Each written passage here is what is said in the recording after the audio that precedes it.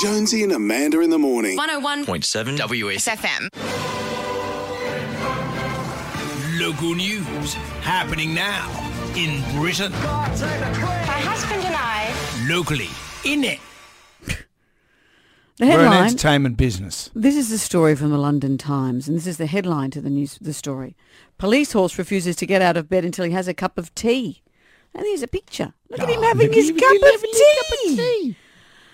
A horse named Jake, who has been with the Merseyside police for the past 15 years, has refused to start his shift without his morning cup of tea.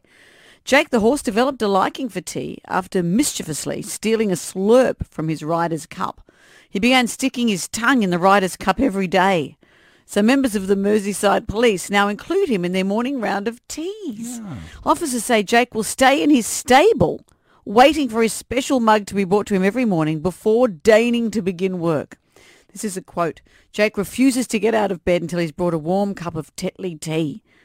Once he's had his tea, he's ready for the day. There you go. A spokesperson for the Merseyside police revealed that Jake likes his tea with skim milk and 2 sugars. And as for a sweet treat, anything made with choux pastry. Hey, I made that bit up. Choux pastry. No, I got it. Horses' shoes. Yes. Local news. Local news happening now in Britain. My husband and I. Locally I in did it. mention that we're an entertainment business. Don't ask Jake for one lump or two. Jonesy and Amanda In the morning. 101.7 WSFM. FM.